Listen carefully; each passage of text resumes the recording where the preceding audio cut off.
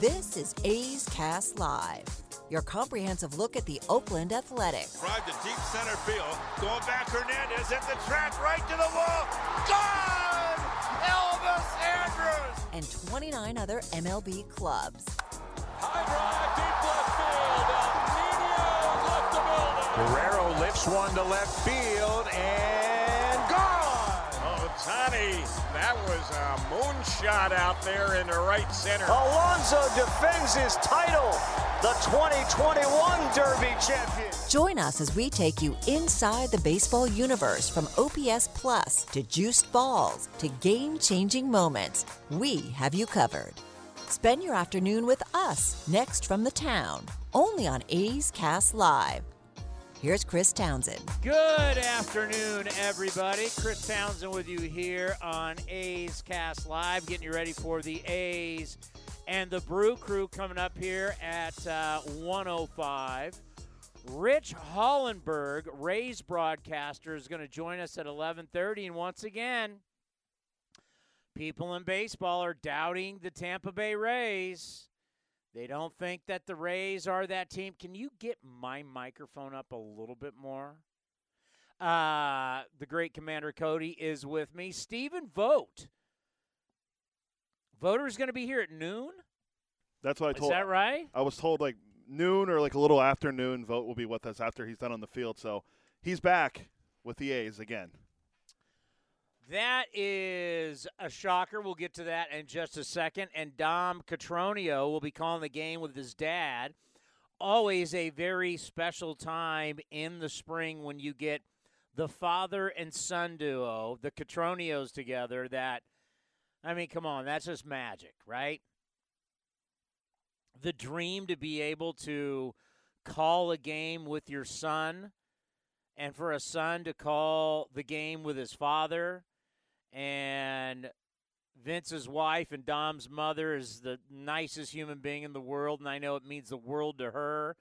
And it's something really special. So we'll have that today for you right here on A's Cast. Stephen Vogt. I saw it. I'm not shocked by it because when you're around this for a long time, nothing shocks you anymore. I mean, nothing really can shock you in baseball. You know, moves like this are not made necessarily in other sports. But in baseball, yeah, doesn't shock you, especially with the A's in the type of year that the A's are having, which is going to be a year of a lot of change, not a whole lot of continuity. Trying to find people that, you know, may be a part of the future. I don't know. I don't know how many guys on this team for the majority of the year will be what you call long-term. Some might be. Some might be here, you know, if everything goes to plan when the new ballpark is going to open up. Some of the names you might see this year may be a part of that group. But a lot probably won't. So why bring in a guy like Stephen Vogt? Well, A, he's like really bringing in somebody who is that tweener between the coaching staff, which is, you know, luckily a staff that's been here a long time. But he's that like tweener in between player and coach. And what he can be, the eyes, the ears, the mentor to a lot of guys who are going to be coming up that they're going to trust, they're going to look to. Not to say they don't trust the coaches, but still coaches are coaches. Stephen Vogt will be somebody that he's one of you. Even though he's closer in age to the coaches, even though he's probably really tight with some of the coaches, but he's still he's a guy in uniform as a player. He's paid as a player. And so he can be somebody that you could see that really is about helping guys develop. And you really can look from the catcher's position. That's one. But also in life. You got to help some of these guys with how do you become a big leaguer? How do you handle yourself off the field? Finance, romance, you name it. There's a lot getting thrown your way when you get to this level. You're not in AAA or AA in some small town in the middle of nowhere anymore. You're now in the big leagues. You're now staying at the Ritz and the Four Seasons, private planes. You now have people who are way more interested in you. All of a sudden, you got better looking. All of a sudden, according to the CBA, you're now making over $700,000. And people see you as dollar signs long term, as the average big league player now makes over $4 million a year. You got guys signing $300 million contracts. Could you be one of those guys? That's how people will see you. Most guys obviously will never get to that level, but that's how people will see you. And a guy like Stephen Vogt has seen it and done it. No, he hasn't signed a $300 million contract, but he's played with guys. He's played with future Hall of Famers. He's made 2 All-Star games. So he's been around the best of the best. He's seen it. He's done it. And you bring him in to kind of, be the adult in the room. Selfishly, great for us because we got the relationship with him, known him for years. Great moments in the playoffs. You think about his big hit against the Tigers in the ALDS. In all the years, and Johnny Gomes bringing him out to do the referee, and, that really put him on the map as people saw that, and then they just went hog wild for it on MLB Network. Having Stephen Vogt on the team with the extra roster spot, hell, with a couple extra roster spots at 28, why not? And the great thing about Stephen Vogt and his wife as a basketball coach, she has always been like, get your butt out there. You're not retiring. You're playing. And maybe this starts to, and we'll ask Stephen coming up here at noon, maybe this starts the transition of Stephen Vogt becoming a coach. And I don't know how old his kids are. Cody, I'm not going to. You have any idea? They're a little bit older now because they were young when he was playing for us. Yeah, because Voter's 37. We share the same birthday. Just a couple years apart. But I want to say his kids are probably, I don't know, if I had to guess. They're not babies anymore. Yeah, they're not toddlers. Yeah. So at some point, you get into the I'm back with the A's family.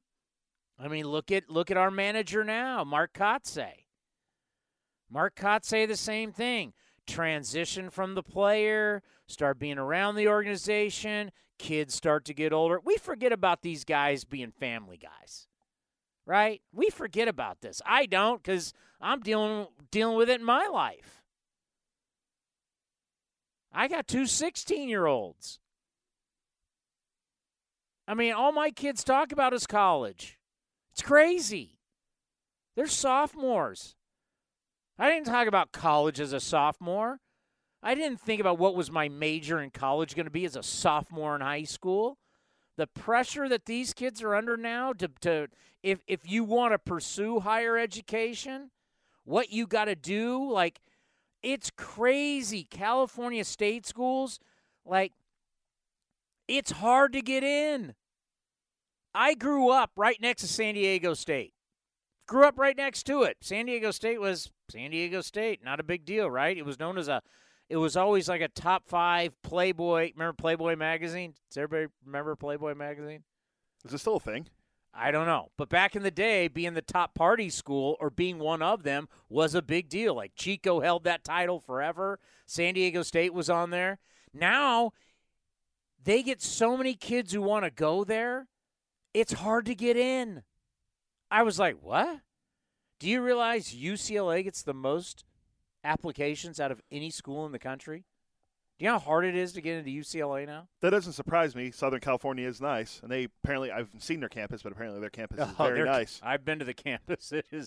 It's incredible, but still, it's like that the pressures. But getting back to Stephen Vogt and seeing it through Kotze is your kids get older and you start to realize, okay, now what am I going to do with my life? I played. I set my family up financially. You think your wife just wants you hanging around and playing golf? No. So you got to find something to do. And this will help be that transition for Stephen Vogt, probably into coaching. And then one day, and we'll ask him, have you thought about managing? There's only 30 jobs. It's a special job. There's only 30 of them in the world, big league manager, right? Whether you talk, NFL head coach, basketball, hockey, there's only so many of these jobs in the world. And to have one of them is pretty special. There's a lot of people who want to be management. There's a lot of people that want to be the head guy, but most people aren't cut out to do it. It takes special people. People got to gravitate to you. You got to be able to be a leader. You got to be able to be a teacher. You got to be a listener. You got to be compassionate. There's all these different things. If you're going to be, this isn't like back in the day, Earl Weaver, Dick Williams, or I'm the guy and what I say goes, and if you don't like it, you're going to sit your ass on the pine. Nope, those days don't exist anymore. You got to understand your players. What are all those, is Tony La Russa still doing this at, God, I don't even know how old he is, but 77, I want to say now. It's up there. What's the one thing they always talked about with Tony? Every single day, Tony would just cruise the outfield with the A's, the Cardinals, and we've now seen it with the White Sox. Tony just cruises around batting practice. I wish you could have seen it with us, as Tony's become a friend of this program, the Hall of Famer. And Tony came over to do the A's Cast Live from the field when we were playing the White Sox. And after the interview, Tony was great. Like, Tony kept wanting to keep talking, which was unbelievable. It's like, we're coming back for break. Thanks, Tony. Tony was stood there and just talked. But anyway, just watched. Tony cruised around. And you know what he does? Talks to every player every day. Whether you're his star player in Ricky Henderson or Jose Canseco or Mark McGuire, or you're Mike Gallego, or you're whoever you are, Tony just kind of cruises around. And you know who also did that? Bob Melvin. Because it was something you guys didn't get to see because fans weren't allowed in the stadium at the time. But Melvin would cruise around and make sure you have a conversation at some point, basically with every guy every day. You want to know, how's things going? How's the baby? How's your kids? How's your wife? How's your girlfriend? Hey, I heard your mom's not doing well. You want to know. You want those players to know, hey, this guy's concerned about me as a person. That's what good managers, it's management. You have to manage the room. You've got to be the adult in the room. As I always say, you're the guy at the front of the plane. You're the guy at the front of the bus. You're the leader. There's a reason why in the NFL, there's like 7, 8 buses. The first bus, so when you get off the plane in the NFL, there's like 7, 8 buses. And there's a police escort. Every team has a police escort everywhere they go. And the buses all have 1, 2, 3, 4, 5, 6, 7, depending on how big your traveling party is. With the Raiders, I think we always had 6 to 7 buses, depending if this was a trip that you were going to be bringing sponsors and stuff. There could be 8. But bus number one whether it was getting onto the plane, getting off the plane, going to the hotel, leaving the hotel to the stadium, from the stadium back to the plane, bus number 1 always had one guy at the front. Front row, he was the guy. No one else sat with him. No one else sat there. There was one guy. Who was that guy? The head coach? It was the head coach. He's the leader of the team. He leads. It's just, and I remember with the A's, Bob Melvin, front row, by himself, every time, to the ballpark back to that. That's the guy. And a lot of people want to be that guy, but a lot of people can't. And some people get that opportunity, and they don't last very long in that job because they don't have what it takes. Stephen Vogt could be that guy. So I'm excited to talk to Stephen Vogt coming up here at noon. Going to be great to have him back. And what does he see as his role? What did Billy, what did David, who's talking to him? What have they told him the expectations are? Because this is not, to me, one of those deals where your agent calls up, you do a deal with the agent calls Stephen Vogt signs, Stephen Vogt shows up, Stephen Vogt plays. I don't think it's that. I think this is a long conversation with the front office because the relationship, and these guys, I bet had hey, Stephen, this is exactly what we see for you. And Stephen saying, this is how I see myself. Yeah, this is a fit. This is not an agent is involved, but I guarantee what I'm trying to say is this was a deal done between the players and the organization.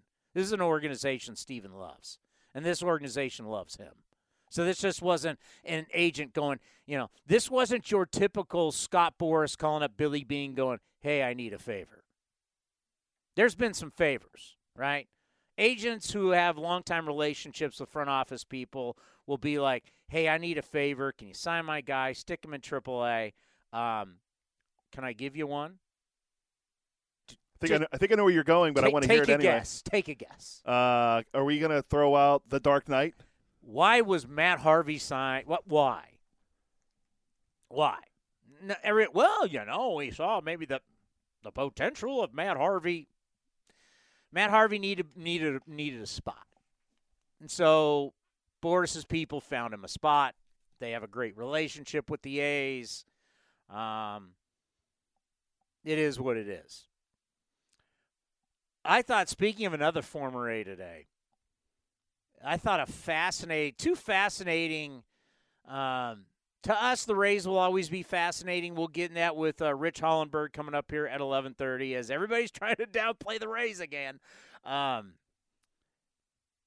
So the Rays are they still the cream of the crop with everything Toronto's doing? Everybody just because they're the Yankees, they still want to think the Yankees are the over and unders that we got to get into, the season totals, which, by the way, are so much fun. Now, we as employees cannot partake in this anymore, but I used to love to do this. So they come up with it in Nevada. They come up with it, boom, season totals. The X team will win X amount of games. You vote the over or the under. Let's say 91.5. What's cool about this bet is that you make the bet, and the bet lasts for months. Unfortunately, when you go to Nevada or you go to anywhere here in California and you gamble, your bet usually is within around 30 seconds. I mean, there's an average time while you play blackjack how much your money rides. It's not very long. Win or lose, bang. Well, when you bet on a season total, your bet, if your team is hanging around the number, it's a 6-month bet. I don't know. I feel better about my money being out there for 6 months than I do 25 seconds. Just saying. So, I was shocked. There's some of the people on there, or I shouldn't say people, there's some of the teams on there, purely reputation. Like the Yankees over and under is purely on reputation. There's, 4 teams at 91.5? Yeah. Tied for the American League, and the Yankees are one of them? No, they're not. Yeah, it's Yankees. I'm looking at it. Yankees, Astros, White Sox, Blue Jays, all at 91.5 as their projected win total. Now, you really don't want to make – you may have a hunch now. I would say if you wanted to ask Uncle Townie, I would say wait to see how spring training ends in case there's an injury, something happens. I'm going under on Yankees. Who's starting behind Garrett Cole? Who's their number 2?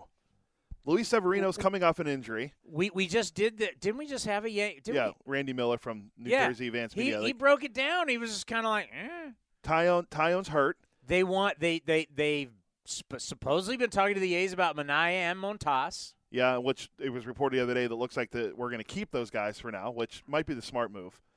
But and then you look at their lineup, like they haven't re-signed Aaron Judge yet, and they're apparently going to work on a long-term deal. But we speculated that how great it would be if he was a Met. It's just the Yankees.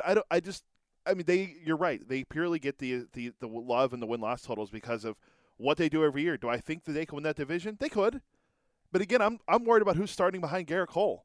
Because most of those guys are either hurt or they, last year they were okay. Like Nestor Cortez Jr., I don't mind him, but like, is he really a guy that you want to plug in as like a 3 or 4 in your rotation? Roster resource goes Cole, Montgomery, Severino, Cortez, Tyon. Okay, so Montgomery got. It's a spring training, but he got roughed up in this part. Stop that. That's your 5. Which, as we know, the average team uses 13. So I don't even know if we even look at this anymore. I'm starting to wonder. I had a conversation with a buddy of mine who I played with at San Jose State. The great Dave Sick, if anybody knows Dave out there, a former Lake Elsinore Storm Angel, by the way. Won a title in the he won 2 titles in the A's and in the Angels organization. One, I think, was in Boise. Way back to when in the 90s, were they in Boise? Like Low A was in Boise? Probably. So he won in Boise and Lake Elsinore. He took 2 rings from the Angels organization. But we were talking about going, back then, so he was our ace at San Jose State, and by the time, he pitched 130-something innings, and then he went to pro ball and pitched. Pitching 200 innings in a year for guys, even lower amateurs, was nothing. They project, you realize, by the way, this is the new thing, folks. Roster resource from Fangraphs is the best thing. If you want to talk depth charts, is the best thing to go to because it tells you how they were acquired, who the players are. They have projections. They only have one guy, if we're talking about projections for the Yankees, sniffing 200 innings. That's Garrett Cole at 199. So He didn't do it last year. There was only 4 guys that did it. These are the projections: 199, 158, 151, 133, 146. What do we say? There's 4,374 outs you have to get. Looking at starting rotations now is kind of pointless. But I look at their team, and I just go, wow. Is this team going to win 91.5 games in that division? I right now, once again, I would wait till the end of spring. I would bet under. I'm trying to think. Okay, I could see them being 85, 86, ton of injuries. Look at the ages on these guys. Aaron Hicks, they say, is 32.5. Okay, yeah, probably with 33 during the year. Anthony Rizzo is 32. His age is 32.6. Aaron Judge is 29.9, so he's 30. Giancarlo, how old do you think he is? He's 31. 32.4. Okay, so I was off. Wow. How old do you think Donaldson is? Donaldson's 36. 36.3. This is not a young team. The youngest player on their team right now might be Connor Falefa or their backup catcher. Connor Falefa's 27. But that's young compared to some of the other guys. guys. They got Glaber Day. Glaber Day is a DH. We've been touting Glaber Day as, well, sounds like an Oakland A already, right, for a trade. He's 25.3. I thought he was like 23. He's 25. He's 25. He's not that young. He's been here for how long? He's 20. So I'm just looking at their ages, looking at their team. I'd go under. That one's very surprising. There's another one there's one on there it's the black cat in the room, essentially on the win totals. I don't know if we want to get into it now or save it, but there's one team on there that I was really blown away with what their win total was for this year. The Giants. The Giants. It's 85.5. You're telling me they're going to they're going to lose almost 21 games from last year, 22 games from last year? Well, I'll tell you a very interesting interview today on High Heat with our man Chris Russo, the Mad Dog, the Radio Hall of Famer. He had Farhan on today, our buddy Farhan. Are we going to get him anytime soon, by the way? I'm gonna try to get him when we play the Giants, because remember we play them twice this year. So Farhan came on with Chris Russo on High Heat MLB Network, and basically Russo, who is a Giants fan, was like, "Hey pal, how are you?" And then gave him the, "I don't know how you did it last year, but I don't see you doing it again this year. How's it gonna happen? No Posey, no this, no that, no Gossman, no." Let me hear your side. Let me hear your thoughts. And Farhan did, he goes, he had 19 pinch hit home runs. You're not doing that again. I mean, he literally spelled this whole thing out about why the Giants would not, you had the meltdown in Game 5 against the Dodgers, and your closer melted down, and it did this whole thing, and it was like, I loved it. I thought it was hilarious, but I can just imagine, if you're doing that to Farhan and you're some, regular radio guy, I can see Farhan probably being ticked, but since it's Mad Dog, who Mad Dog has the chops to be able to do that,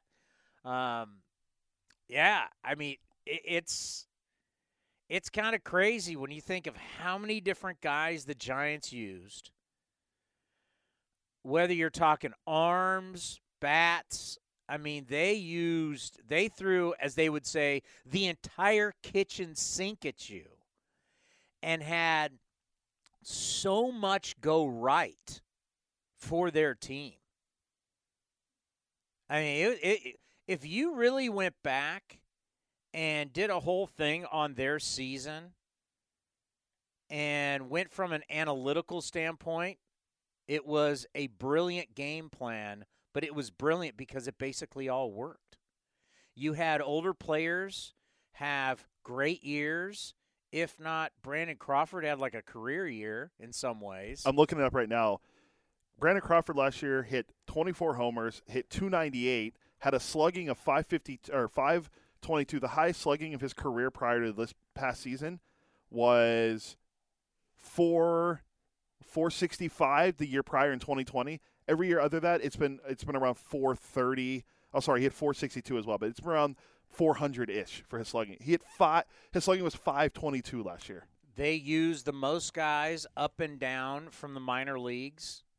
Yeah, that's for sure. Once again, the most pinch hit, homers. They did all this stuff, and everybody's like, that's not going to work again. And Rodon, Matthew Boyd, okay. Rodon, yeah, it's stuff, but does he stay healthy? Matthew Boyd, how are they going to do it again? They had the biggest coaching staff. They lost a couple of the coaches, but they have the biggest coaching staff. And to watch Farhan, or I shouldn't say watch, I listened to it on Sirius XM. He stood his ground. And basically Farhan is playing money ball with money. He's like, and then right after Farhan was Dave Dombrowski. First GM I've ever interviewed. That's my guy. Dave is like the complete opposite. Dave is spin, take your prospects, trade them to help the big club. Like, if you want to win a World Series and if you are all in to win the World Series, Dave Dombrowski's your guy. I mean, there is no question about it. He's looking to get you to he's looking to get you to the promised land, and he's not worried about where your prospects and what's going to happen 4 or 5 years down the road. So those 2 different interviews today with Dombrowski and Farhan on High Heat today were really interesting. We do have Rich. Rich, welcome to A's Cast Live. How we doing there in Florida? Things are beautiful in West Central Florida, Chris. Great to be with you. Now, we always have a soft spot in our heart for the Tampa Bay Rays. As, whenever we talk Rays and A's, so many similarities when it comes to analytics, to how the game is played, to the issues with getting a stadium done, and all the crazy rumors going on about our organization, your organization long-term. So out here out west, we're always paying attention to what you guys are doing out there, and we're always rooting for you. Well, that's nice to hear. I would term that a friendly rivalry, and that's always good in sports. When we, at this time of the year, everybody is trying to talk about how they're going to have a good year. Everybody's talking about your acquisitions and all this kind of stuff. And recently, Nevada came out with the season totals. And, the Yankees are always inflated. Now people are loving the Blue Jays. How much do the Rays just revel in the, okay, we'll always be the underdogs, but deep down, we know we're not the underdogs. We're actually the favorites. Yeah, Chris, I've been with this team long enough to know that when everybody zigs, that's when the Rays zag. And in the beginning, I think it was strictly because of the economics of baseball, right? Lowest payroll in baseball for almost every year since they've been in existence. And yet, I think in the last handful of years, really since Kevin Cash came on board, I think they use that as their calling card. That is their strength. That has become the Rays' way of doing things. And now, to wit, you see all of these big market clubs trying to copy and emulate what the Rays are doing, not so they could save money, just so they could get more wins and compete more consistently the way that the Rays compete. And I could tell you honestly, to a man, Chris, the Rays do not care what other teams think about them or dismiss them, especially the media. They think we are going to go about our business the way we go about our business, because this is the best way for us to win ball games from game 1 to game 162 and to get us into the tournament with a chance to win a world championship.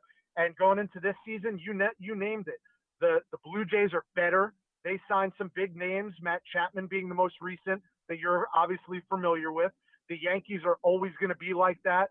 The Boston Red Sox are always going to be like that. The Rays didn't make a lot of moves. They've got a lot of the same familiar faces from last year and even the year before, which heretofore was unheard of. There was always a tremendous amount of turnover on the Rays roster because of economics. But the last couple of years, they've kept the core together. And that's a nod to their excellent farm system. But then they have a way of bringing in veterans with a chip on their shoulder, undrafted rookies, cast-offs. I affectionately refer to the Rays, especially their relievers, Chris, as the island of misfit toys. No one else wanted these guys. The Rays bring them in, and all of a sudden they cobble together arguably the best relief staff in baseball. So they've had success doing it with money aside, and they're going to keep working that way because it's been working for them.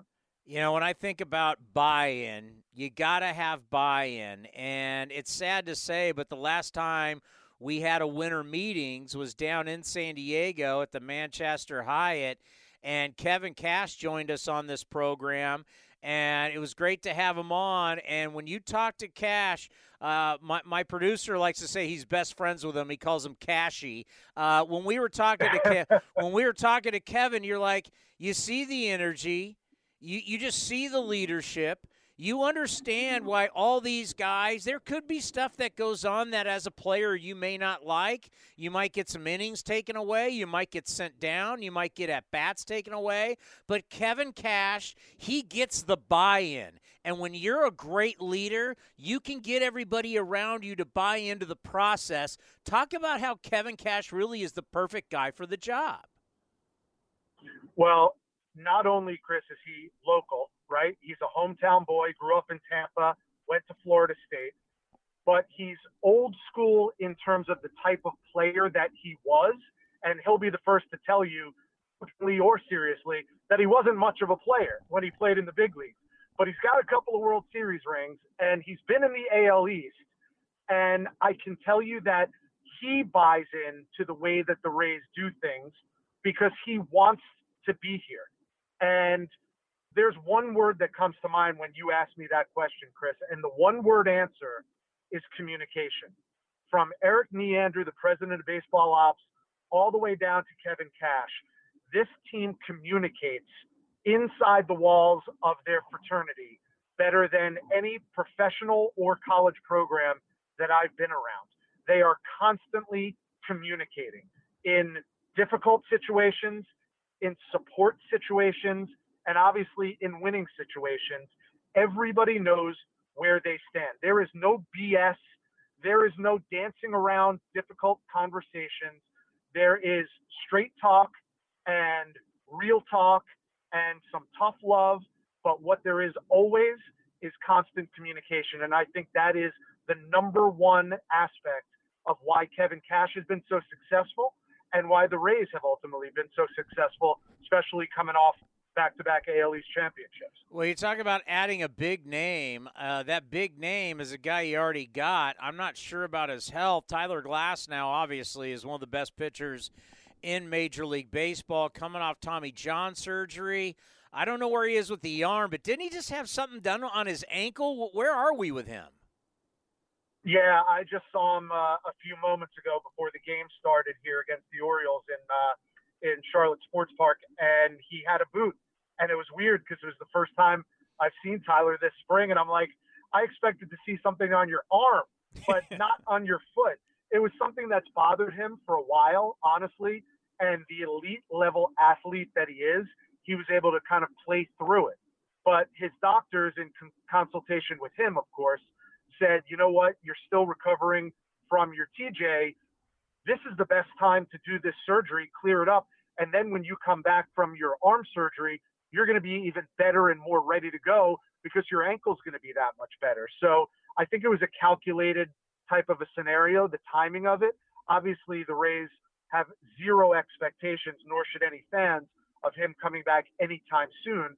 So take this time to not only keep rehabbing your elbow, but rehab your ankle. And by all accounts, it was very minor surgery anyway. So take care of that, and then you come back even more close to 100% than you were before. Like any clue when he might be back? I don't think there's any clue, and I think the Rays, you know, the smartest voices in the room are smart for a reason. There's no reason to tip our hand and tell anybody, let alone me, when Tyler Glasnow is expected back. You could take your best guess. You could go by the day that he had that elbow cut and say, well, usually it's about 16 months after that. If you do the math, then, you know, that math would make sense to me. But the Rays don't operate the way that everybody does. And they're certainly not going to rush him back.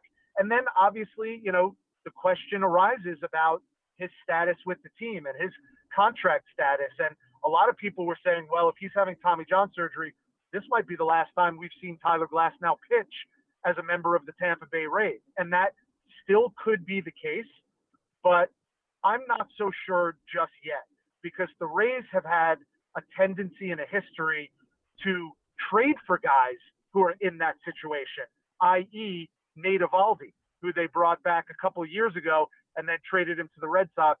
They have more of a history of trading for those guys than trading away those guys who are coming off an injury like that. So I think the jury's still out. I don't really have a hard and fast answer for you on that. Well, when Wander Franco signed that big contract, I'm not sure he was able to buy people drinks yet. I don't even know if he was 21. I think he's just 21 now. I mean, a superstar product, locked up long term with the Rays. That's great to see. Just how good can this guy be?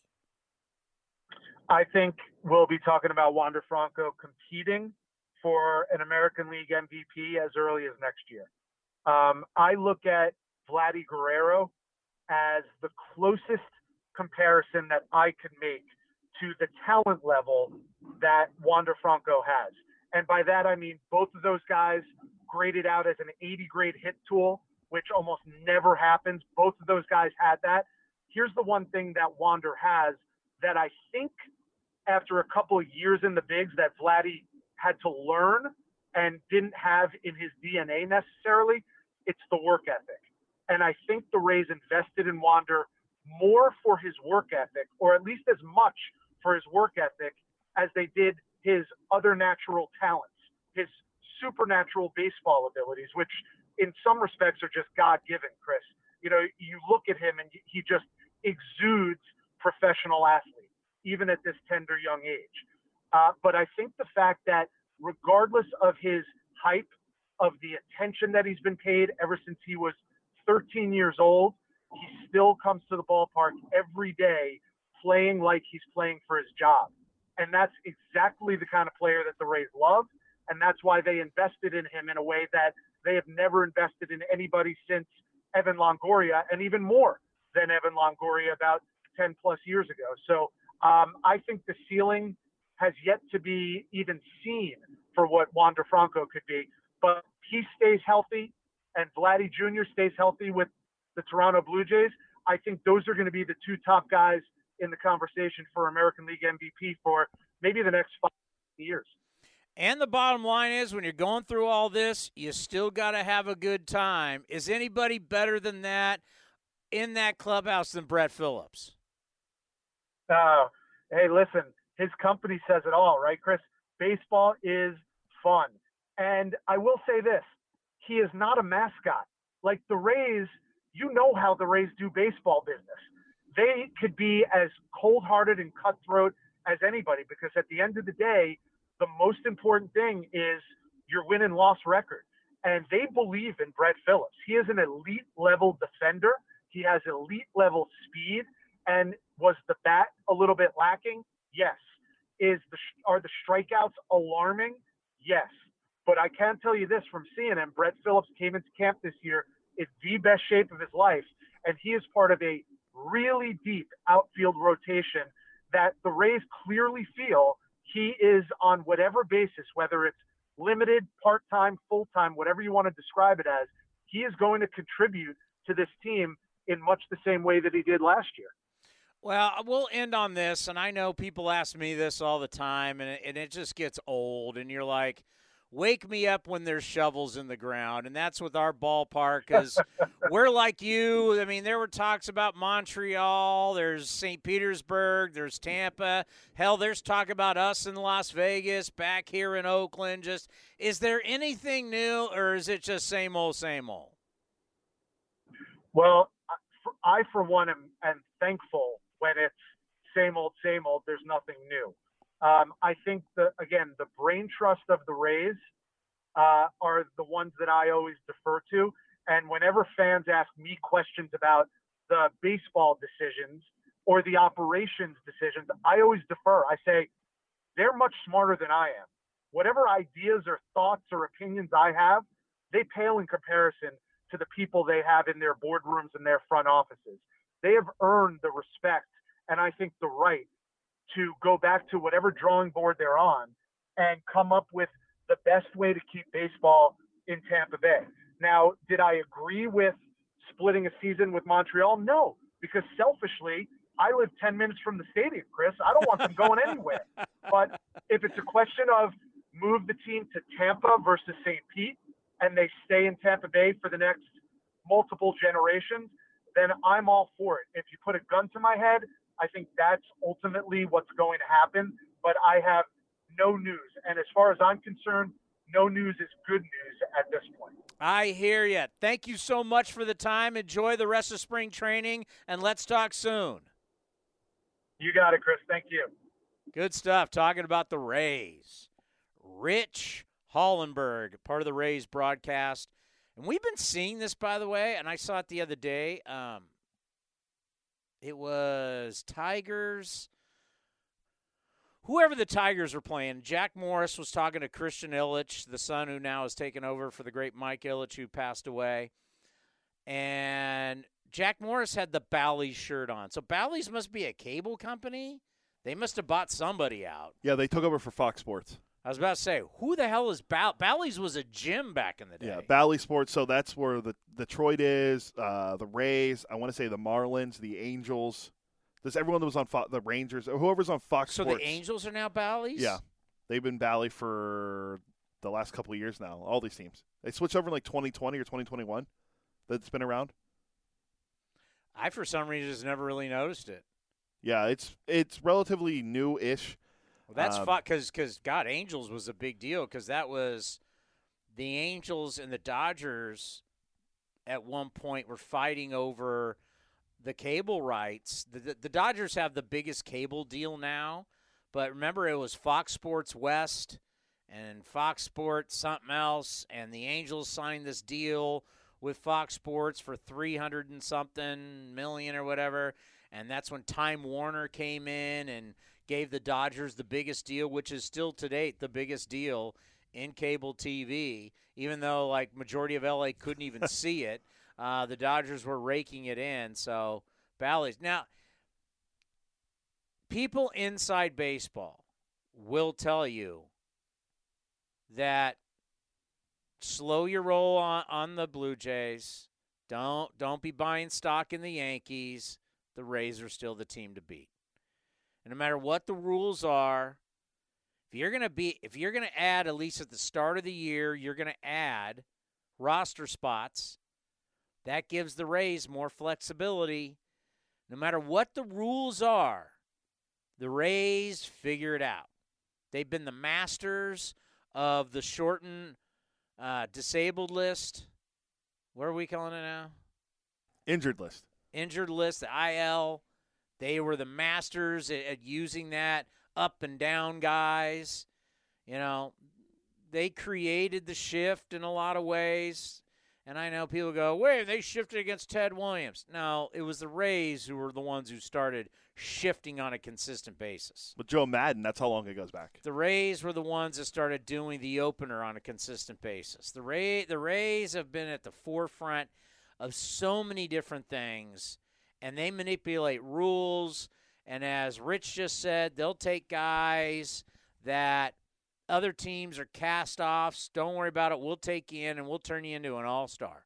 We'll take you in. I mean, it's like big, tall, hard-throwing guys. It's like they got a tree in their backyard, and they just grow on this tree. And it's one after another. They're like nameless, faceless dudes that keep coming out of their bullpen. Like, you know, we only get, unless you're at 4 o'clock every day wondering what's going on with Rays baseball on the MLB package, you know, you'll see them randomly on some Sunday Night Baseball, and they'll throw like 8 relievers, and you're like, who are these guys? But that's what they do. They will utilize, you know, when someone came out with the article a few years ago, and they said, we need to stop concentrating on the 25-man roster, obviously now 26. First part of the season will be 28. But the article was great. The article was like, the teams that are going to win the World Series, and oh, by the way, there's been a prediction out there that we got to get to. Somebody has put a big old bold bad prediction out there, and I love it. How do you utilize your 40-man? Because if the average team's going to use 13 starters, if you're going to use a boatload of relievers, and you're going to have position players get hurt, how are you going to utilize your 40-man roster? And how are you going to make it work for you? And those are the teams that, if you're going to have a chance to win it, I mean, look at the Atlanta Braves. I mean, the Atlanta Braves, I mean, they're a team that won 88 games. I mean, was there anybody in July going, watch out for the Atlanta Braves? I don't even think they were over 500 until August. I mean, how are you going to utilize your entire deal to get you to the end? And then now you have a team like the Giants that won 107 games. Everybody's going, that's not going to work again. You just don't know. How are you going to utilize everything you got to get you through 6 months and to get you those 4,370 what? 4,374 outs. 4,374 outs. That's the amount of outs you got to get, not counting extra innings. How are you going to get that many? It's a lot of outs. Because in this game, run prevention is bigger than scoring runs. How do you prevent the other team from scoring? With your pitching and your defense, that is the number one thing. If you say, we're just going to outslug everybody, okay. Who's the team you'd think about? You'd think about the Yankees. And I'd say, that's interesting because the Rays scored way more runs than they did. You think the Yankees, everybody sees these big Yankees, oh my God. They don't score not even close to the most runs in Major League Baseball. They're one of the worst offensive teams in baseball. Yeah, but everybody thinks, got a bunch of big sluggers that strike out a lot. No, Rays dominate them. They absolutely dominate them. And how sad is that? What he just said is so true. No news is actually good news when it comes to a ballpark. When did anybody ever say that? But that is what happens when you don't have anything good to say. When you don't have any good news, when you don't have, shovels are going in the ground on this date. We've had X amount of binding votes. Everybody's all in. Every council, every board, every this, every that, elected officials, non-elected people. Isn't it amazing how many non-elected people have power? You start to realize when you go through these things. But more importantly, sometimes it's great to reunite. Sometimes it's phenomenal to bring someone back to the family. And I know for our fan base, there are certain players that have played here that it's just not, you respect them as a player, you respect them as a man, you respect them as what they did for a lot of the fans.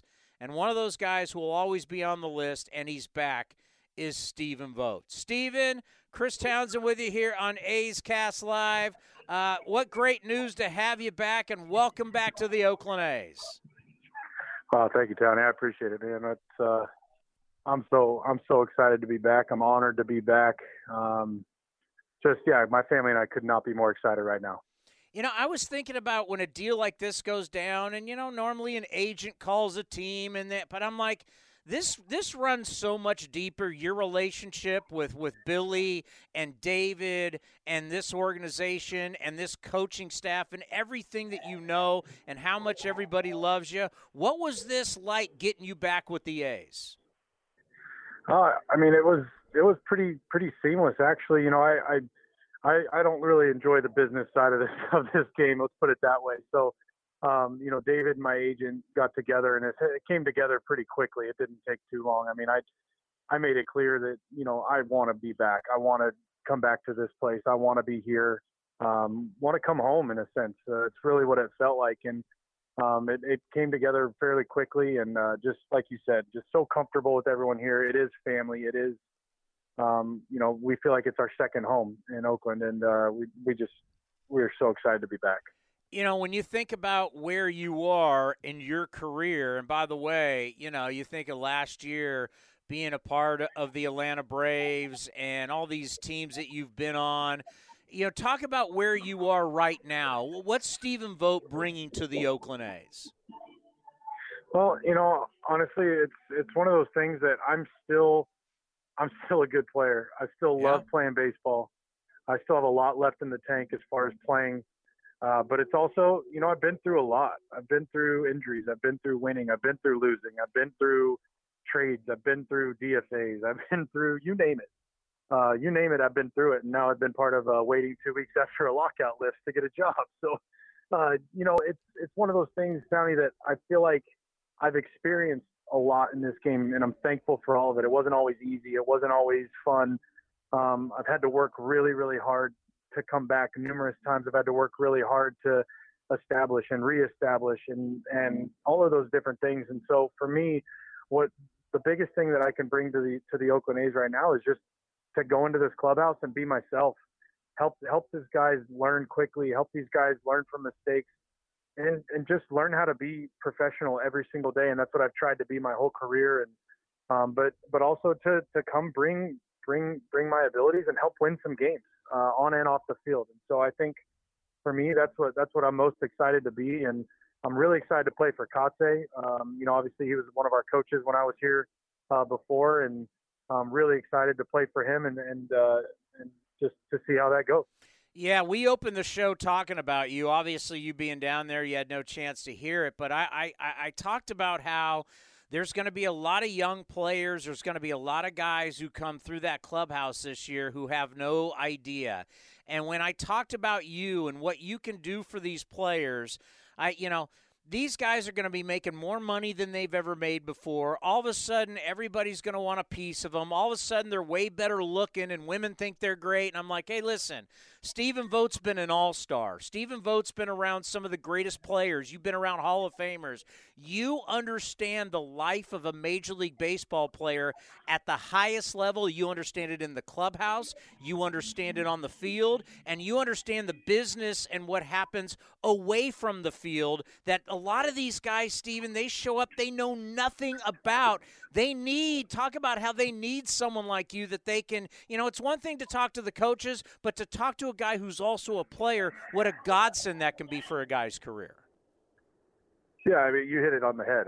It's one of those situations where you're right. There's getting to the big leagues in a lot of ways. It's obviously one of the most difficult things to do in sports, but getting to the big leagues is the easiest part. It's figuring out how to stay here. That's the hardest part. Proving yourself that you belong in the major leagues for the rest of your career is the hard part. And the things outside of your job are what can take away from that. So absolutely, I think that I'll be able to share those things and to be on a peer level with them. Although I've got about 15 or 16 years on a lot of these guys now in life, but it's one of those things that I truly enjoy helping, and I just want to help any way I can. So circling back to what you say, what do you bring to this club? I just want to be available. I want to be available to play. I want to be available to talk. I want to be available to help learn. You name it. I want to be present for my teammates and just present for the organization. Well, and also one thing that you always have had that gift is you can still hit. Yeah, absolutely.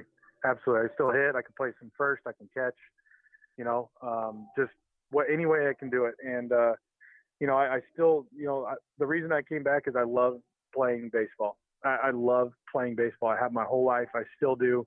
Today was my first day out of practicing with the guys, and man, I felt like it was first day of school, Christmas morning, just the excitement. I woke up at 5 a.m. ready to go today. I no way I was going to sleep till my alarm today, and had just so much fun being out on the field. It was amazing. I know we've talked to you about this in the past, how much your wife has meant to your career as she's a coach, and she has always encouraged you and made sure you're not retiring, get your butt back out there and play. For me, I see this kind of like how Kotze. Kotze went from a player to a coach, now a manager. Do you see that in your future? We'll see. We'll see.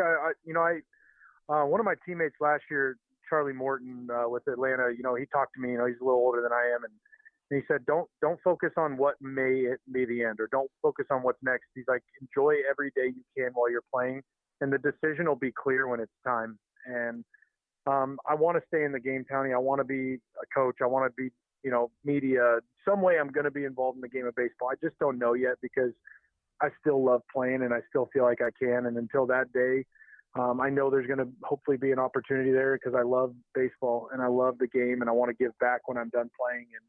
And, but literally just kind of thinking one day at a time and 1 year at a time and just enjoy every moment that I have to still play the game I love. And the fact that I get to do it in green and gold again makes me smile ear to ear, and I haven't stopped smiling since Wednesday night. So going to be a great, great season, and I can't wait to get started. Yeah, no doubt about it. I mean, write it till she bucks you, and then any studio job, any color analyst job you want, you'll be able to get. So that whole aspect of your life will be there for you because you'll be fabulous as if that's what you want to do. If not, Coach, I want to take you back to 2013. Was a magical moment for all of us. I remember taking all the phone calls after the game. I mean, just when you look back at 2013 Tigers, what was that, Game 2, the walk-off hit? I just when you look back now, and I'm sure you've thought about it since you've signed with the A's again, take us back to that wonderful moment of your career.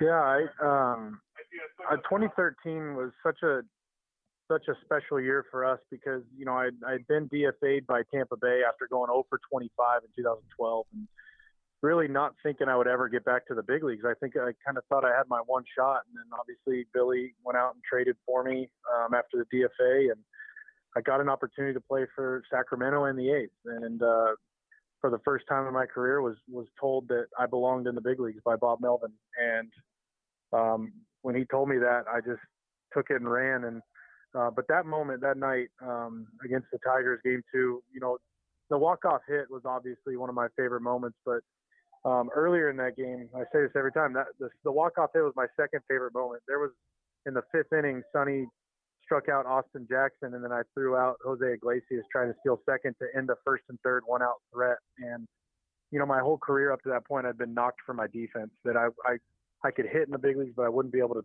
catch. And to do that in that moment and to come through for your teammates, especially defensively, was such a huge moment. But getting to that walk-off hit, I can put myself in that box. I can hear the 50,000 fans and then the millions more at home screaming, and just the ability to be able to come through for your teammates to win a playoff game. And but that moment, I've watched so many angles of that hit on YouTube from different fans that have posted that. And my family and I have watched those all the time.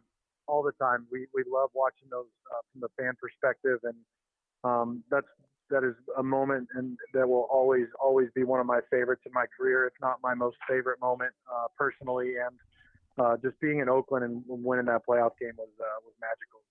I want to end on this because I think you got a magical moment coming up, is when you take that first at-bat back in Oakland and the chant, "I believe in Stephen Vogt." I mean, not many people get a chant in their career. When you have an entire stadium screaming, "I believe in Stephen Vogt," and you're back in the green and gold, and you're back after that long road trip, and you step into the box, what do you think that moment's going to be like for you? Oh, man, I've got chills right now thinking about it. The fans in Oakland mean everything to me and my family. They embraced us from day one. Supported us from day one, made us feel like we were part of the Oakland family, took such great care of us, and still chat with a couple of fans, on a personal level, consistently. And but just the thought of the fans chanting again in Oakland and just walking back into the Coliseum wearing green and gold is going to be an amazing feeling, not alone to see the familiar faces back as an A. It's just an incredible feeling that I don't know if I'll be able to put into words, but it's going to be such a special moment, and be trying to hit through probably a couple tears in my eyes, that's for sure. So I'm so thrilled to be back, and I'm so excited to get rolling and see what we can do this year. Well, I got to tell you, you've always been good to us here on A's Cast, and it is great to have you back. We'll be down there on April 1st. Can't wait to see you. But congratulations, welcome back. And I know what it means to you and what it means to the fans. It's going to be a very special season. Yeah. Well, thank you very much, and thanks for having me. Look forward to catching up throughout the season too. Take care. All righty. The great Stephen Vogt.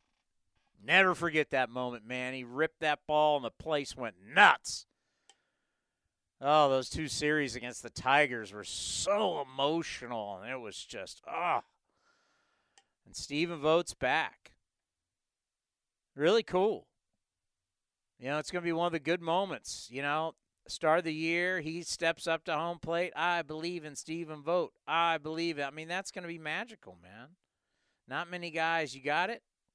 I got the hit against the Tigers. It's a TV call, I believe, but here it is. Vogt lines it into left field. A base hit. Cespedes will score, and the Oakland A's walk off with Game 2 of the ALDS.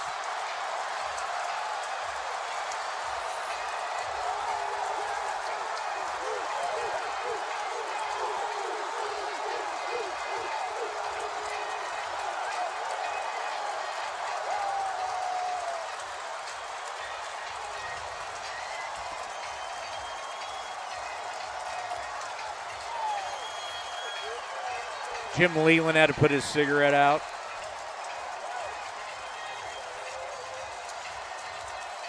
What a big hit by Vogt. Punched out the first 3 times up. Got a pitch he can handle, hit a bullet to left field. What a night. Caught a shutout, got the game-winning hit. How about the combination of Sonny?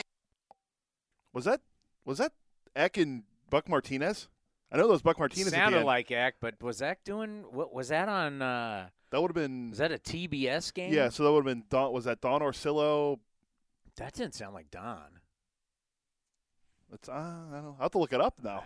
2013 was a long time ago, but yeah, there it was.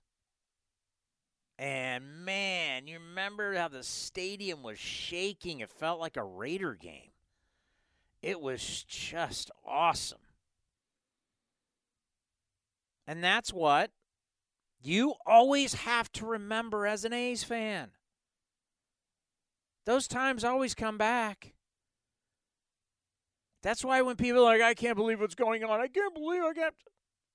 It's okay, folks. It happens. You retool, and the A's are back. It happens over and over again. It's so funny to me, especially these guys who are like, big A's fans, but they're on Twitter, and unfortunately I have to see it. I can't believe, how would you even pay to see this team?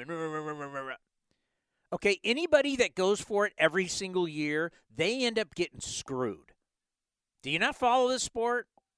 Anybody who tries to go all in every year eventually falls off the cliff. No one maintains it. Literally, the Yankees are the one team that have maintained a level of, and even though they only have one title in X amount of years, 09, they've maintained playoffs, but who else has? You try and maintain playoffs, basically what that means, you're always going to deplete everything you have in the minor league system, and at some point, you get expensive, you get older, and you have nothing coming through the pipeline, and you're screwed. Excuse my language, but I'm trying to set a point here. Who's going to pay for this team? Yeah, these guys, these fake media members / fans who try and talk tough about the A's, they're going to be the first ones cheerleading and going up and down, talking how great it is when the A's are back in the postseason. They were the same people bitching in 2011, but then they were there trying to get their press pass in 2012 when the A's were in the postseason. They're fake. I've seen them for years. They're fake. And they'll act like they're fans, and then some of the fans, I'm not showing up, I'm not paying for this, but they can't wait to get on board for 2012, 13, 14. But they were complaining in 10 and 11. It's a process, man. You got to go through the process. You have your window of opportunity. You try and seize it. Then you move and redo it. When have the A's stayed bad for 10 years? When? Can you find me an era where there were 10 years where Cody's Pirates went 20 years under 500? Thanks for bringing that up. 20 years. Didn't happen. Like, look at the Red Sox. Look at the Giants. Red Sox and Giants are two organizations that have lumped championships together. And during that time, as they've lumped these championships together, they've had years where they don't go to the playoffs. I mean, it's the way sports works. I mean, other than the Patriots, who goes to the playoffs every year? Steelers are pretty close. But, yeah, I mean, the Patriots are number one. There's 32 teams. You should be going, well, this team, this team, this team, this team. That's the one thing I always love about asking questions like that is people like you will give me the outlier. The Packers. Okay. You still got 29 teams to go. There's three. There's 29 teams to go. The 49ers aren't good every year. They've been bad for how many years until the last couple? You want to know my Raider record all those years working around the Raiders? They've been in the playoffs twice since 2002. Well, the year that Derek Carr got hurt on Christmas Eve against the Colts. I was there. It was so heartbreaking. Oh, my God. And then Connor Cook is starting in the playoff game. First time a rookie has ever started. Jack Del Rio. I remember doing the TV show with Jack Del Rio. And off air, it's like he's the first rookie to ever start his ever first game, and it's in the postseason. And Del Rio said, there's a reason. That's never happened. Yeah. Del Rio knew. Del Rio knew after we got done doing the TV shows, like, we're going to get smoked. We have no shot. Yeah, because remember, Matt McGloin got hurt in the last game of the year, too? Matt McGloin got hurt in Kansas City. The pride of Penn State. So I'm looking up the big longest stretch of postseason droughts for the Give A's. it to me. The longest prior to Billy Beane was 7 years from 1993 to 1999. And then in the Billy Beane era, it was 07 to 2011 with no postseason. Then it was 3 straight years, and then it was 3 years of, retooling, and then 3 straight years in the postseason, 86 wins last year. The most this team has ever lost under Billy Beane and David Forst is 94 games. 94. See, that's the thing. It's like I wish we could take everybody's comments on Twitter. There's a lot. And hold them to it. And then when the A's get back into the postseason and you're trying to storm the gates. I'm not telling you not to be mad. You're fans, right? You're fans. You have every right. You're a fan. And fan is short for fanatic. Is it fanatic or fanatics? Either or. But there also is reality. Fans, you're not supposed to live in reality, but some of us have to live in reality. And it is fanatic. It is fanatic? Fanatic, fan is short for fanatic. You can expect my team should win every year. Okay. I'm sure Mets fans in New York have been saying that for all these years. Think about Yankee fans. They expect to win every year. They've won once. And winning's hard. Winning championships, it's really, really hard and really special. Going to the playoffs multiple years in a row, not easy to do. And what happens is you take it for granted, and then all of a sudden you stop going and you realize, oh, boy, we stink. And you stink for a long time. But let me tell you something. That bandwagon, everybody hops on really fast once they start winning again, boy. Trust me, I know it. Remember that? I remember doing shows outside the Coliseum. People are coming up to tear down the tarps. Dude, we got 8,000 people in the stadium. Tear down the tarps. Remember that? Yeah. And all of a sudden they still do it. And then you take down the tarps, and then it's sold out. And you have the incredible 2012, and then opening day sold out, and the next night, 8,000. Tear down the tarps. It's like, they'll show up for the playoffs. Yeah. Once again, see, I hate talking attendance. I don't know how I get lured into that.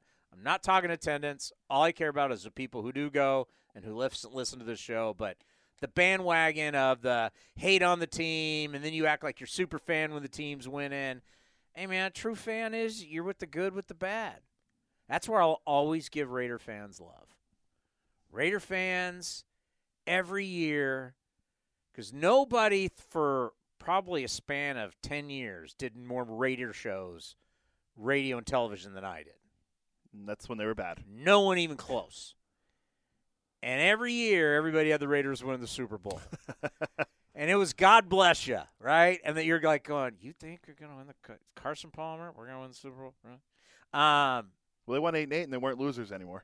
That was Tom Cable. Oh, that wasn't with Palmer. Hugh Jackson was, we're building a bully 8-8. That's when they had Carson Palmer. Tom Cable was the 8-8, we're not losers. Who was the quarterback when Tom Cable was there? Wasn't Andrew Walter, was it? No. What year was that? That was Aaron Brooks? I don't even remember. What year was that? 2000. Let's see, 2010. It wasn't even in the 2000. It wasn't even in the 10s, was it? It was 2010. It was 2010. They won 8-8 with their quarterback being. Let's see if I was. Jason Campbell. Jason Campbell. And Bruce Gradkowski, the pride of Pittsburgh. And then right after that, the Raiders were poised to have a good year, and he broke his collarbone. Hugh Jackson was the head coach. Was that against the Browns? I remember that injury, and then they went and traded how many firsts to get Carson Palmer? 2 first-rounders to get Carson Palmer. They went 8-8 again, though.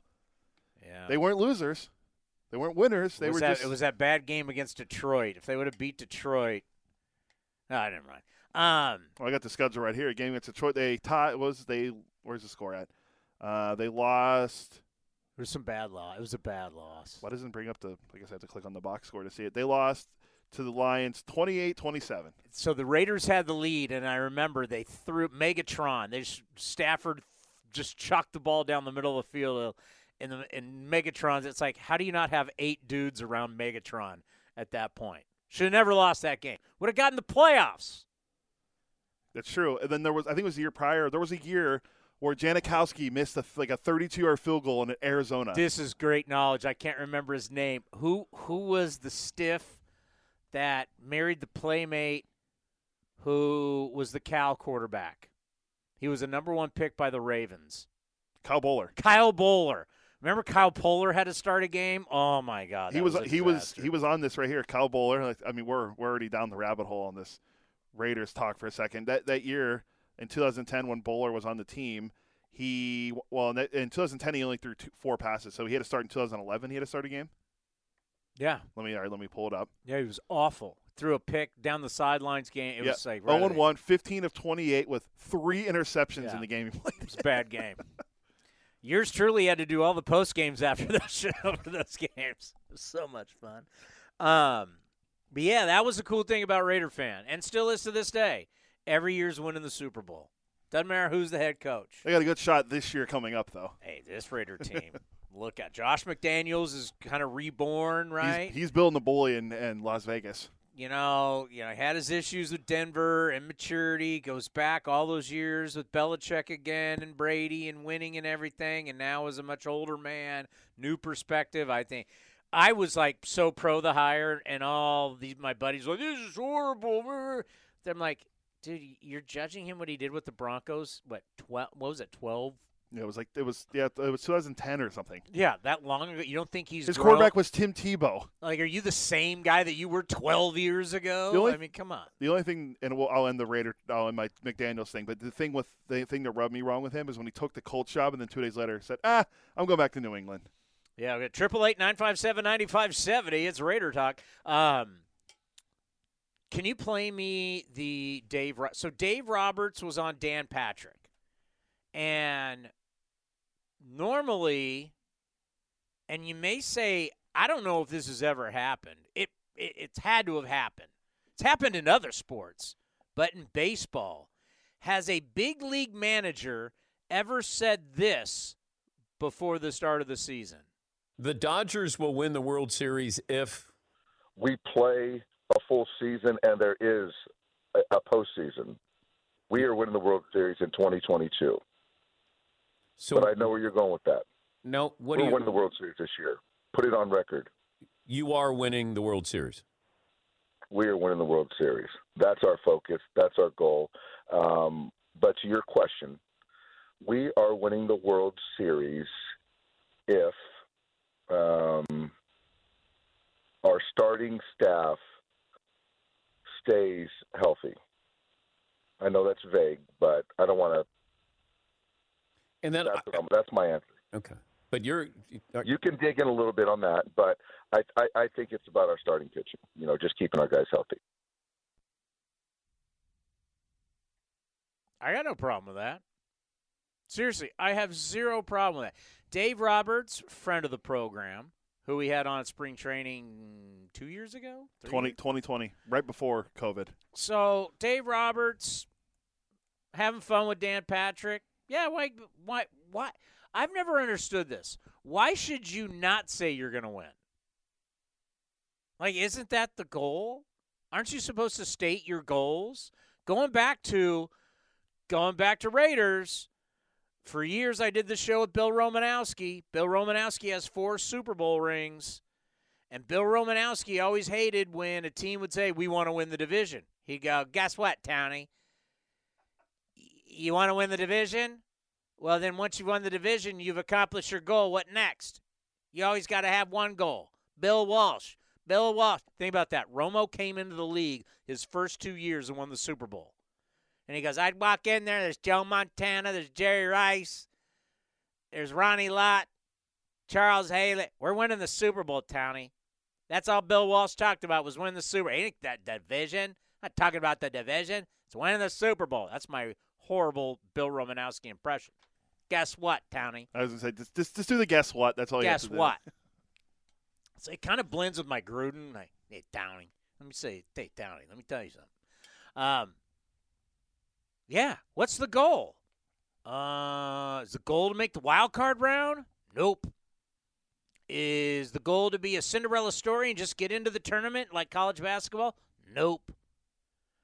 Hey, why don't you go ask Dodger ownership? We're spending how much money?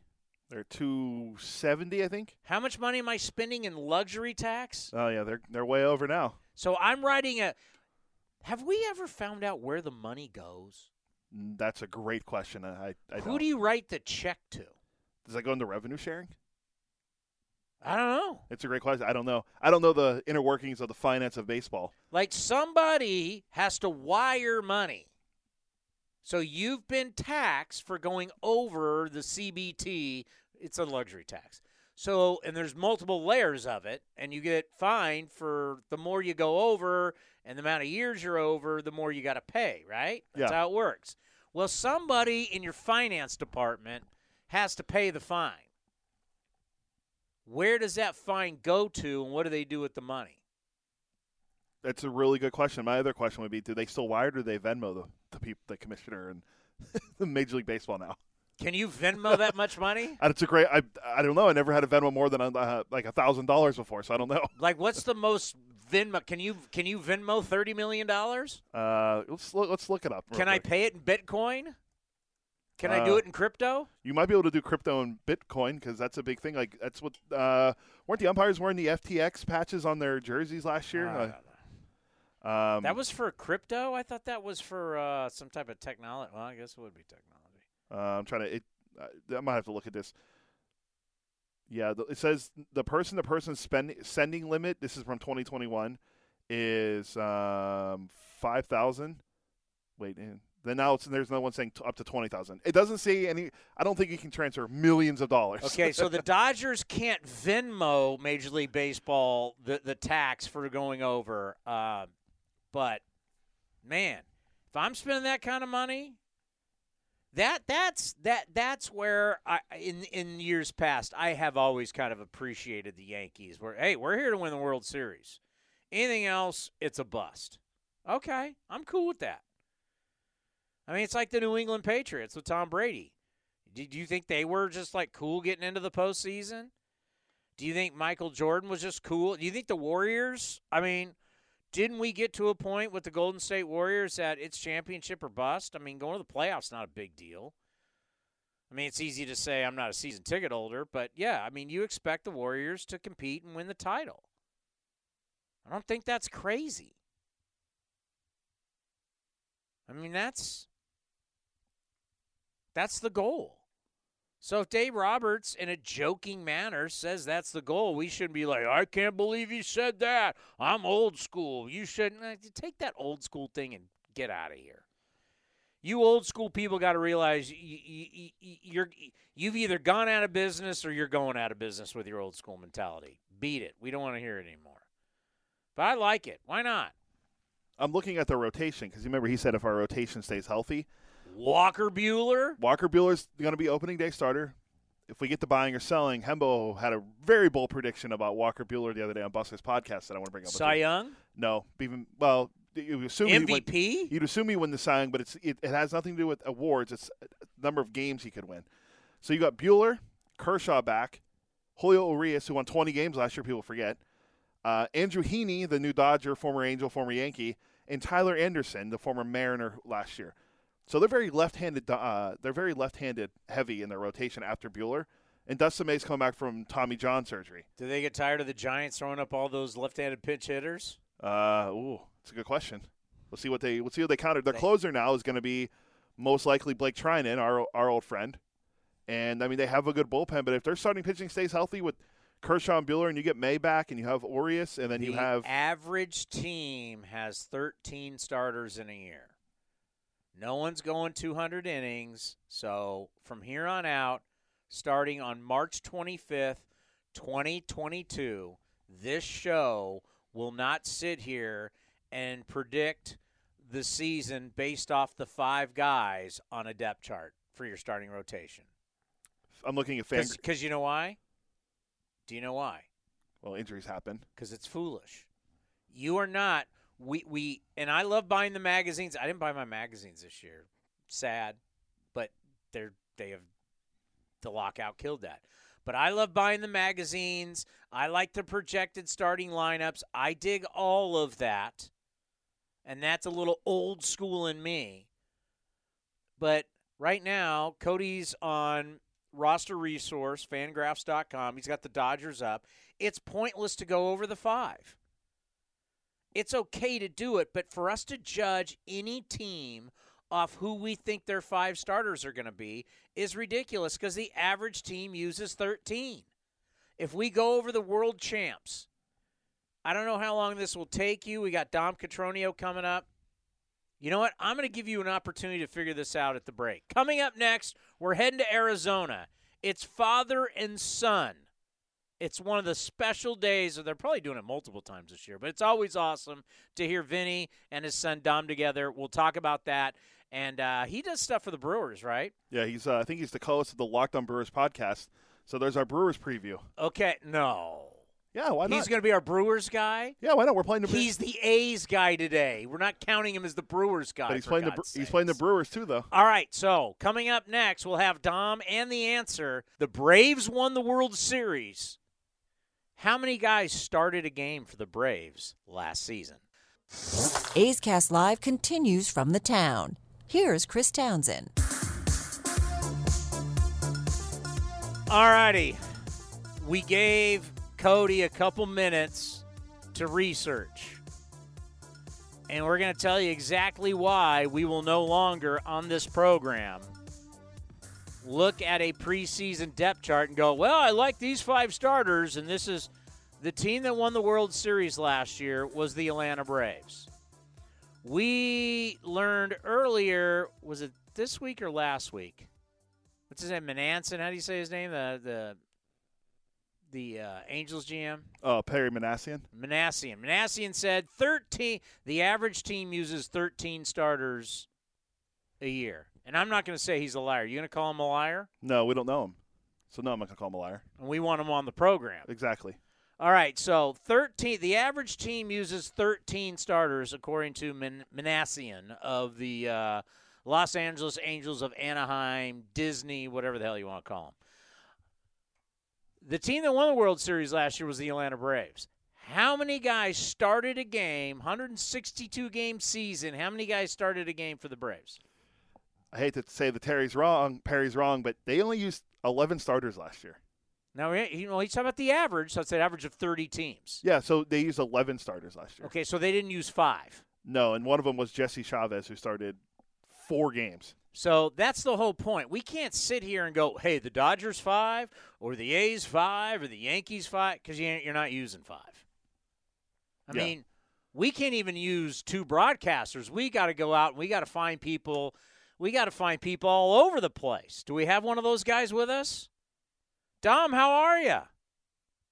Hey, Townie, how's it going? We are living the dream. How is Arizona? It's hot today. It's in the 90s, but a breath of a wind. It's just gorgeous to be back home.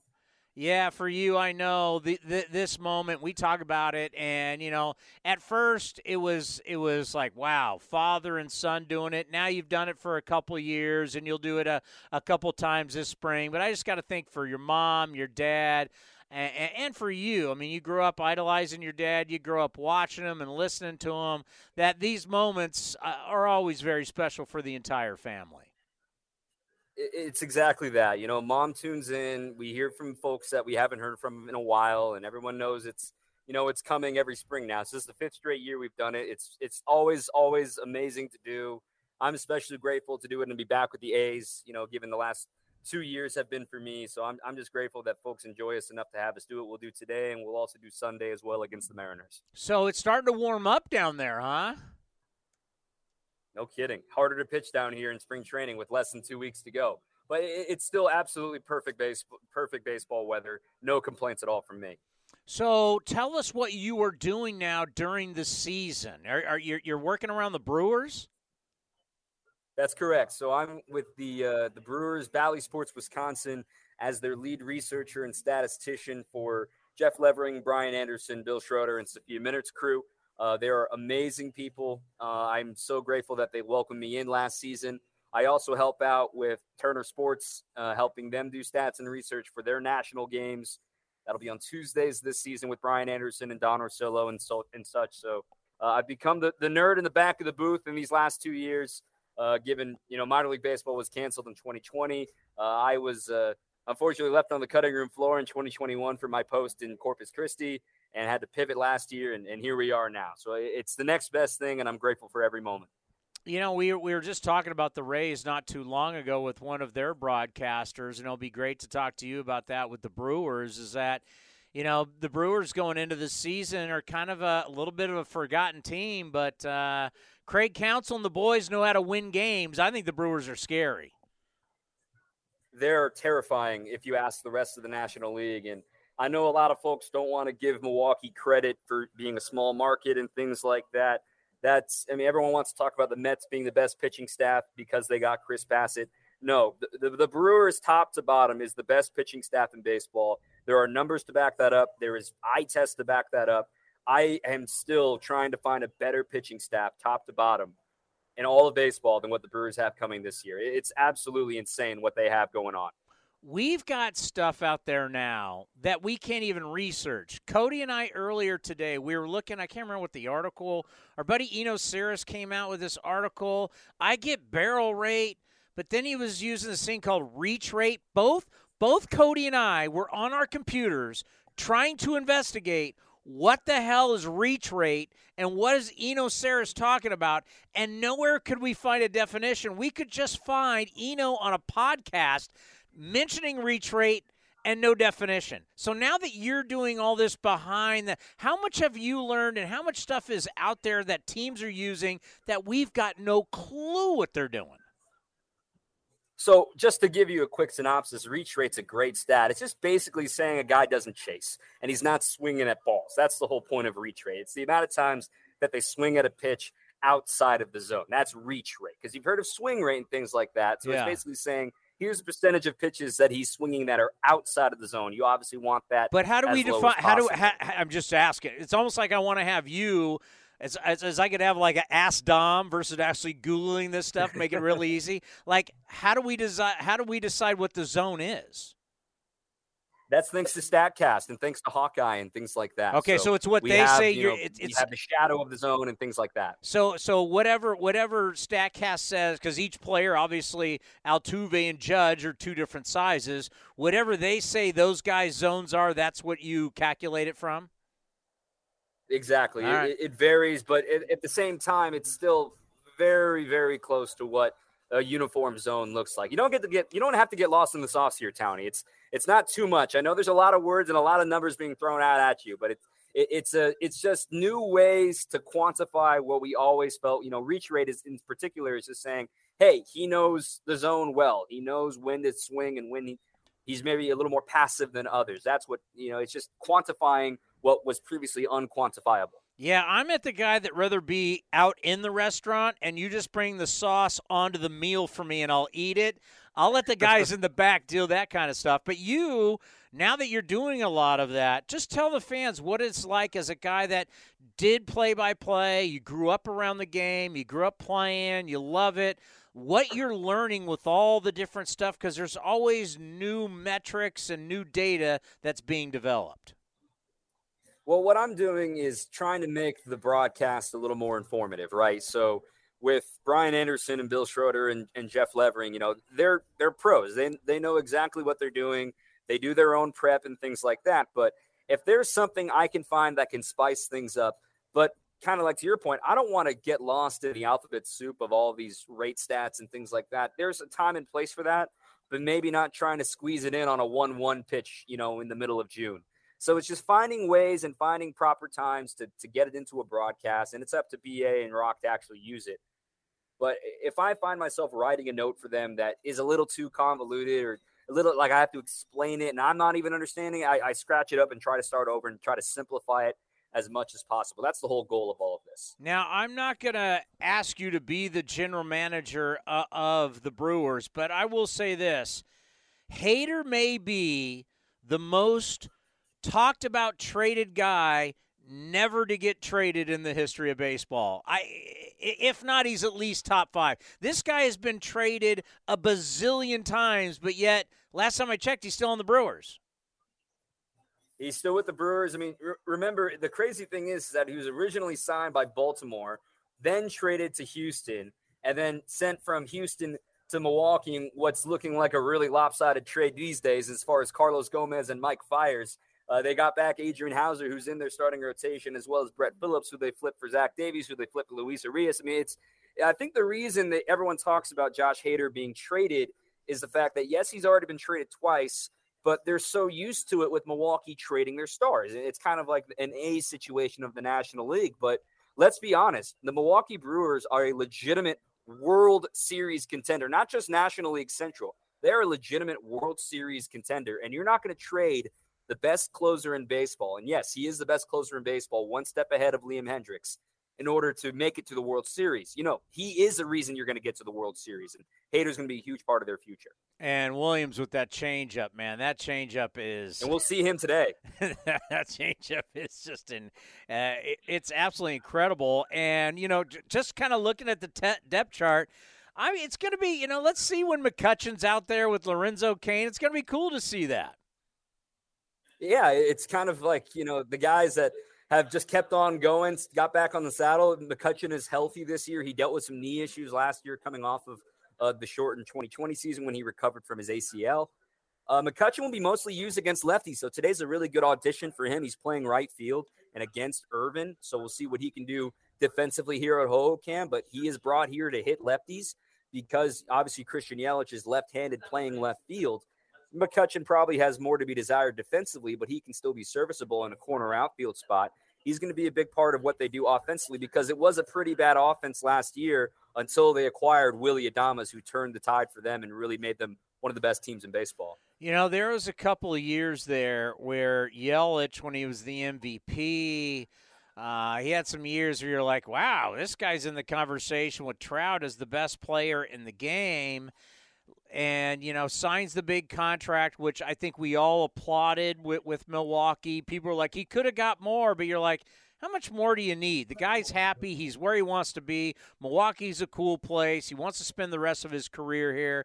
Just how nice would it be still at an age, he's about 30 years old, to get back to having one of those years where he's hitting over 40 bombs, well over 1,000 OPS, 100-something RBIs, you know, getting back to a 300-plus year. How nice would that be for Milwaukee after making that big investment? Well, of course, Milwaukee would be happy, but I think who would be happiest is Christian Yelich because he's gone through the ringer these last 2 years. I mean, 2020, you can throw that out because it was such a weird year for everybody. But then last year was really shocking for him. He wasn't healthy the entire year. He had some back issues, which kind of raises a red flag. I mean, he slugged under 400 for the last 2 years. That is not the Christian Yelich we know. So I think for Yelich, the thing that the Brewers are banking on is maybe some folks are critical that they didn't get enough offense this offseason. Well, they're banking on Christian Yelich returning to form. The pre-knee injury when he fractured his kneecap on that freak foul ball in 2019. I mean, you could argue he could have been back-to-back MVP. Bellinger won the MVP in 2019 because Yelich missed those last couple of weeks, and he hasn't been the same since. Everybody's banking on him returning to form. He will still be in the 2 or the 3 hole all season long in Craig Counsell's lineup card. And he does have a little bit of protection now, too, between Willy Adames ahead of him. You've got Hunter Renfroe probably behind him. Rowdy Tellez is going to get the chance to play every day. It could be really interesting to see if he can get back not necessarily on MVP level, but somebody that is an above-average, freakish hitter that he truly is. You know, you just mentioned Craig Counsell, and we just all remember him as what a gutsy player, and obviously what he did, with the Marlins and with the D-backs. And I know Bob Melvin and him are very good friends, and Melvin's, is so high on him and his character. And he's now been with the Brewers for a long time. I mean, when you think about how long he's been a manager, and he kind of goes under the radar still, because when people go, hey, best manager in baseball, how many times is Craig Counsell the first guy mentioned? I don't know how much you know him, but obviously the people you work around know him real well. What do they say about Craig Counsell? So I've been lucky enough to be in some of the manager meetings with him now that I'm covering the Brewers for Locked On Brewers on the podcast side of things. But look, the dude's a baseball nerd. He's all about it. I mean, talking to Bob Melvin about Counsell, that he was always trying to be a manager even when he was still playing, asking questions, staying locked in with that kind of stuff. Look, I mean, he was again in the top 3 of manager of the year last year. I mean, of course, no one's shocked that it went to Gabe Kapler after the year the Giants had, but you can argue with the injuries that he had to navigate last year, Craig Counsell certainly is a candidate again and again and again. He is, in my opinion, the best manager in the National League, having to convince folks why he's the best manager in the National League, kind of like A's fans have been doing for years with Bob Melvin. I mean, Counsell is that good. And I'm intrigued to see what he does with the DH, because he was so good at double switches and so good at getting his bench involved because of the National League naturally. I wonder if he's going to become, a Bob Melvin type again, where we all know Bob for using his bench so actively despite being in the American League. I could see Counsell being that kind of a guy again here in 2022. So take us when you were not going to do play-by-play. Was it Aaron Hill's you went and you were working at? I'm wearing their polo right now. How was that? It's awesome, man. So the way it all worked out was when I found out in February I wasn't returning to minor league baseball, I had a feeling it was coming, and a mentor of mine is Brian Anderson with the Milwaukee Brewers, and he had told me by happenstance he needs a stats guy this year. And I'm just like, hey, I'd be happy to do it. I used to do it down here for our friend Roxy Bernstein. It's not really foreign to me, but, I got to make sure I can pay my rent, not just with the stats salary. And he said, well, I know the guys at Aaron Hills because I was originally got an offer from Pinehurst to caddy there. I used to caddy here in Scottsdale. So this all came a roundabout way of saying, hey, you're going to caddy part-time at Aaron Hills to be my stats guy at night. And it's been the best. The amazing caddy barn at Aaron Hills. It's amazing, sacred. It's just awesome. 2017 U.S. Open. This year we're hosting the Mid-Am. We'll host the Women's U.S. Open in 2025. It is a special, special place. 100% public, 100% walking. Hopefully I can loop for any A's fans that are coming by. It's just a really cool place. It's my cardio for the whole year, and I love it so much. So I know in golf you got to help your dad and you got to give him tips. Now, when you guys do a broadcast, after it, do you ever have to give him, say, Dad, maybe you need to work on this. Maybe there's some things you could do. Do you ever try and help him out with his broadcast the way you help with golf? We rib each other, that's for sure. I mean, he'll text me mid-broadcast sometimes about something I said, or then I'll do the same to him. But we also help each other, too. When the minor leaguers are in the game, that's my time to shine. And then, some of the obscure stories that I'm able to get in to text him and that kind of stuff. But we'll rib each other a little bit, but it's nothing crazy. I know how lucky and how, blessed I am to have him as my dad. And, in this industry, it's all about who you know, and the fact that, it's not only who I know, but it's blood to have him in my corner. I'm so grateful, and I'm crazy enough to get into this industry. It's all because of great, and my dad's at the top of that list, obviously. Well, it's just always so much fun to listen because I know how much it really, we talk about your mom means everything. I know it means everything to you, but I mean, I can't tell you how many times your dad would be listening to you no matter what you were doing, whether it was stuff around the country, and how proud he is of you. And I know it's a really special moment for him every single time he does it. It's special for both of us. The first time we did it, we would be fighting back tears the first couple of years. And now it's become a little more normal, a little more routine. But it is still fun when he tosses to me, for the third inning, and he says, here's Dominic. And I go, thanks, Dad. That's the coolest moment for me, in my opinion. By the way, I'm on Aaron Hills' website right now. The course, I remember what Koepka won there, right? Yes, he did. That's where he got his first major. And I'm like sitting here watching it going, oh, amazing. But the problem is for us in baseball season, When does it close down? Yeah, that's the problem. So we closed first week of October this year. We opened first week of May. We do have winter in Milwaukee for obvious reasons. Yeah. But it's pretty crazy awesome, man. I mean, Justin Thomas shot the course record during that U.S. Open, a 63. Go find the 3-wood that he hit on the 18th hole on that Saturday. Best shot ever, perhaps, on those grounds. It's a really, really cool spot. And the cool thing about Erin Hills is that it's all natural, right? It's not Whistling Straits. And it's not a knock on Whistling Straits that Pete Dye constructed this course from a flat, airplane hangar. Erin Hills, that's all glacial movement and hills and everything. It's kind of amazing. That's how they found it in nature, and they fit a golf course on it. Yeah, all you got to do is go to aaronhills.com, and they have a flyover of the golf course and really no trees, and it's just looks absolutely beautiful. So maybe not this year. Maybe it's like one of those where your dad and I, we play hooky during the season and come meet you out there for a couple days. Well, I brought Dad out during the All-Star break last year. It was me, him, Jeff Levering, and Brian Anderson. We played Erin Hills on a perfect, afternoon during the All-Star break and getting to see, finally getting to return the favor. He's gotten me on some amazing places over the years and, finally being able to say, hey, this is where I work. And, you don't got to pull out your wallet or anything like that. That was really cool. And it's a special place. It's beautiful. It's quiet. It's in the middle of nowhere, just outside of Milwaukee. It's a perfect golf course, a perfect resort, and it's a little hidden golf mecca. I'm telling you, Wisconsin, 10 top 100 public courses in America, more than any other state. So if you're planning a golf trip, come on up to Wisconsin, and I'll look for you at Erin Hills. A little secret, Dom is a stick. What is your best score out there? I once shot 73 there, which is one over par from the one back. That's the blue tee, so about 7,000 yards. Luckily, it was no wind at all that day. That's the only reason I shot 73. Hey, 73, my friend. Have a great broadcast. We'll talk to you soon. Enjoy today with your dad. Thank you, Townie. Thank you, Cody. See you guys soon, and thanks, everyone, for tuning in. Dom Cotroneo going to be joining his dad today here on A's Cast as we got a little brew crew with the Oakland Athletics. And by the way, I salute the Brewers on going back to the old look. The colors, the WB, the M and the B. It's just the what would you call it? It's like a navy blue with a gold. Is it a gold, yellow? I love the uniform. Some people call it. It's actually what Cal used to be. It's kind of what San Jose State is. The Milwaukee Brewer logo, the old school, because they did that when they moved to the new ballpark. It's a glove with a B, right? That's what the logo is. They went to that. They had like the wheat.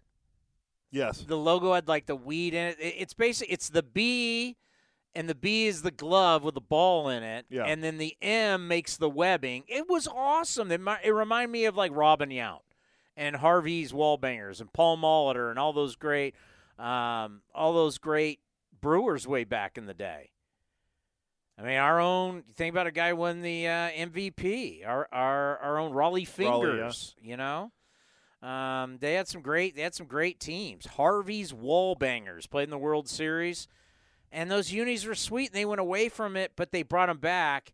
So they got that, and I think they also have the navy blue.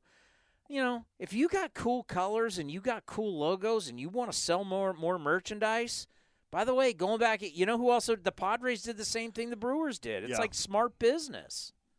I mean, Charlie Finley was brilliant. Wedding gown white. Well, it's white, but he calls it wedding gown white. Fort Knox gold. Kelly, have some flair, have some style. Hey, that's one thing. When the A's play, when the A's head onto the field, there's no question who you're watching. There's never a time where you turn on a Major League Baseball game and the A's are on. You wonder, who's that? Yeah, what team is that? Yeah, you know exactly who that is.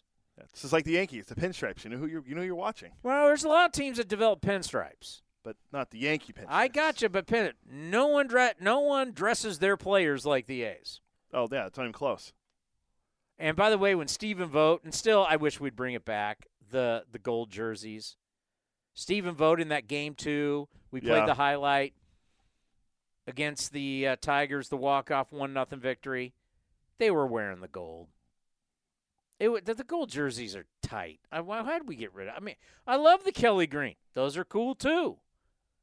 but the golds were money. Yeah, you have one. You have one in the studio here. I have one here in the studio. By the way, in the new studio, I came up with an idea. I haven't even told you about this yet.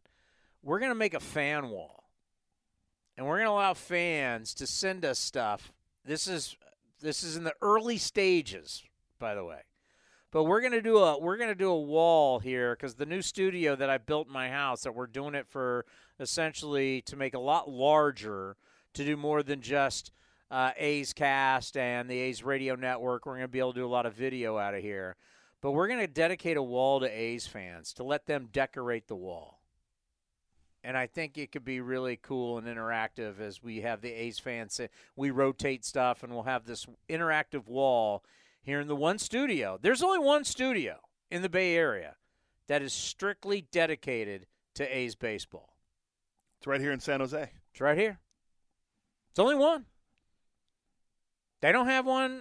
What about NBC Sports? No. They do Sharks out of where they do A's. And they do all kinds of stuff. This is the one studio that's dedicated to one team and one team only. That's the Oakland Athletics. I'll give you a quick stat real quick because we're talking about managers and everything. You know who the longest tenured manager in the National League is now? Longest tenured manager in the National League.